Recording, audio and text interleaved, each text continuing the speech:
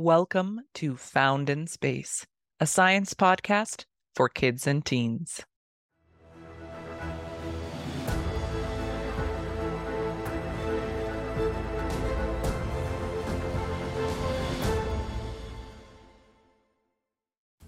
Sebastian would like to know, what is a Cartwheel galaxy? Oh, so Sebastian, thank you for writing in. This is a really interesting and beautiful galaxy to talk about. So first of all, the Cartwheel galaxy is the nickname for a specific galaxy that we can see when we look out from Earth. Sometimes you will also see it called ESO 350-40. That's what we call its designation. So depending on the object, there's so many different things in space. There's just way too many things to count. Not all things have their own special name. Like with stars, some stars have special names, and some of them just have designations. So the designation is just a series of letters and numbers to help us find it. Now, things that also have designations, or some things that have names, can also have designations. So the Cartwheel is a nickname for this galaxy because it reminded the people looking at it of somebody doing a cartwheel. So a cartwheel, it's kind of like a flip, but you go on the side, right? If you put your hands up in the air and you put your legs out, so you're making a big X, and then you turn to the side, you do a handstand. You have to do this really quick or you'll fall over, and then you go back to standing. So the Cartwheel galaxy is a giant collection of stars that, from our perspective, kind of looks like that. So let's start with what a galaxy is. Now, we've talked about galaxies a little bit before on the podcast, but there's so much to say about them. In fact, there could be a whole podcast all about galaxies, just galaxies and nothing else. So galaxy is a huge collection of stars, of black holes, planets, clouds of gas and dust, and probably lots and lots of dark matter. You could think about galaxies as kind of being islands of stuff in space. If most of space is empty, there's barely anything in it, there's certain areas where gravity has clumped stuff together more. Now, when you're inside of the galaxy, like we're inside of a galaxy called the Milky Way, it looks like things are pretty empty. Galaxies are mostly empty space. But when you look at a galaxy from really far away, all of the light of those stars starts to blur together and it looks like one big object. Now, if you go out on a dark night, somewhere very dark on Earth, and you look up at the sky, you're going to see mostly stars that are nearby to us. But there are a few galaxies that you can see with your own eyes. Depending on where you are in the world, that could be the Andromeda Galaxy or the Large and Small Magellanic Clouds. But if you get a telescope out and you start looking between the stars that we can see, you start seeing that there's more stars. Those stars that are even farther away, so they're fainter, so we need a telescope to be able to see them, they're still part of our own galaxy. But if you look even beyond those stars, you look out beyond our own galaxy, you can see that there are millions of other galaxies out there.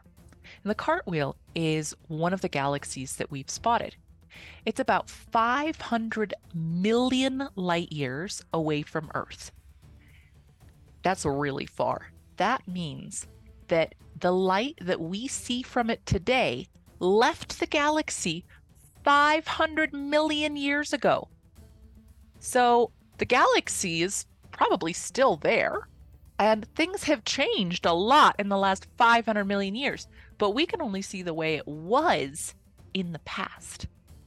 The galaxy itself is just a little bit bigger than the Milky Way. So it's larger than us, but it's not ginormous in comparison to us. We think that it used to be a spiral galaxy like we are.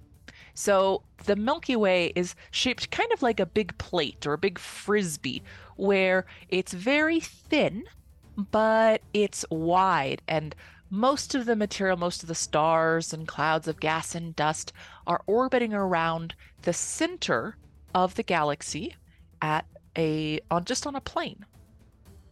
But scientists suspect that with the Cartwheel galaxy, from our perspective, some 200 million years ago. So actually, if we think about that, that would be 700 million years ago, right? Because we're seeing the galaxy as it was in the past. But from our perspective, about 200 million years ago, a smaller galaxy probably went straight through the middle of the Cartwheel galaxy. And this caused a disturbance, rippling of the galaxy, so the gravity. Now, when galaxies collide with each other or galaxies pass through each other, remember that we said galaxies are mostly empty space? Well, because of that, stars usually don't actually collide with each other. We say that the galaxies collide, but really they just merge or they pass through each other. Maybe one or two stars do, but for the most part, it's just that the gravity between those galaxies will influence each other. And when this happened, it caused this kind of ring-like structure. So when I look at the Cartwheel galaxy, I know some people say it looks to them like somebody cartwheeling. It kind of looks more like a Ferris wheel to me, where it has this center ring, and then it almost looks like spokes coming out, sort of curving spokes to this farther out ring around it. So it's like a circle with spokes and then another ring. And it is really, really beautiful. And we're studying it to try to understand the relationship between the gravity and how this smaller galaxy influenced the bigger galaxy. Now, over time, the shape of galaxies change, but it takes a really, really long time for that to happen. So as humans, we don't get to watch the whole thing happen. We just get to watch a snapshot. It's like, imagine if you were watching a movie, right? A movie lasts maybe an hour and a half, 2 hours, but you only got to see one frame of that movie. And then you had to figure out what everything else was that happened in that whole movie. That's what we're doing when we look at these galaxies, right? We're looking at just this tiny snapshot in time and then trying to figure out everything else. So this is one of the really beautiful galaxies to spot. There are a lot of other amazing galaxies and other beautiful objects as well. So you can check out some of the images from NASA or other space programs of this. And one day, maybe, you can see it with your own telescope as well. So if any of you do, go ahead and let us know. And if you have any topics that you'd like us to talk about as well, please go ahead and have your folks send that in to the email in the description.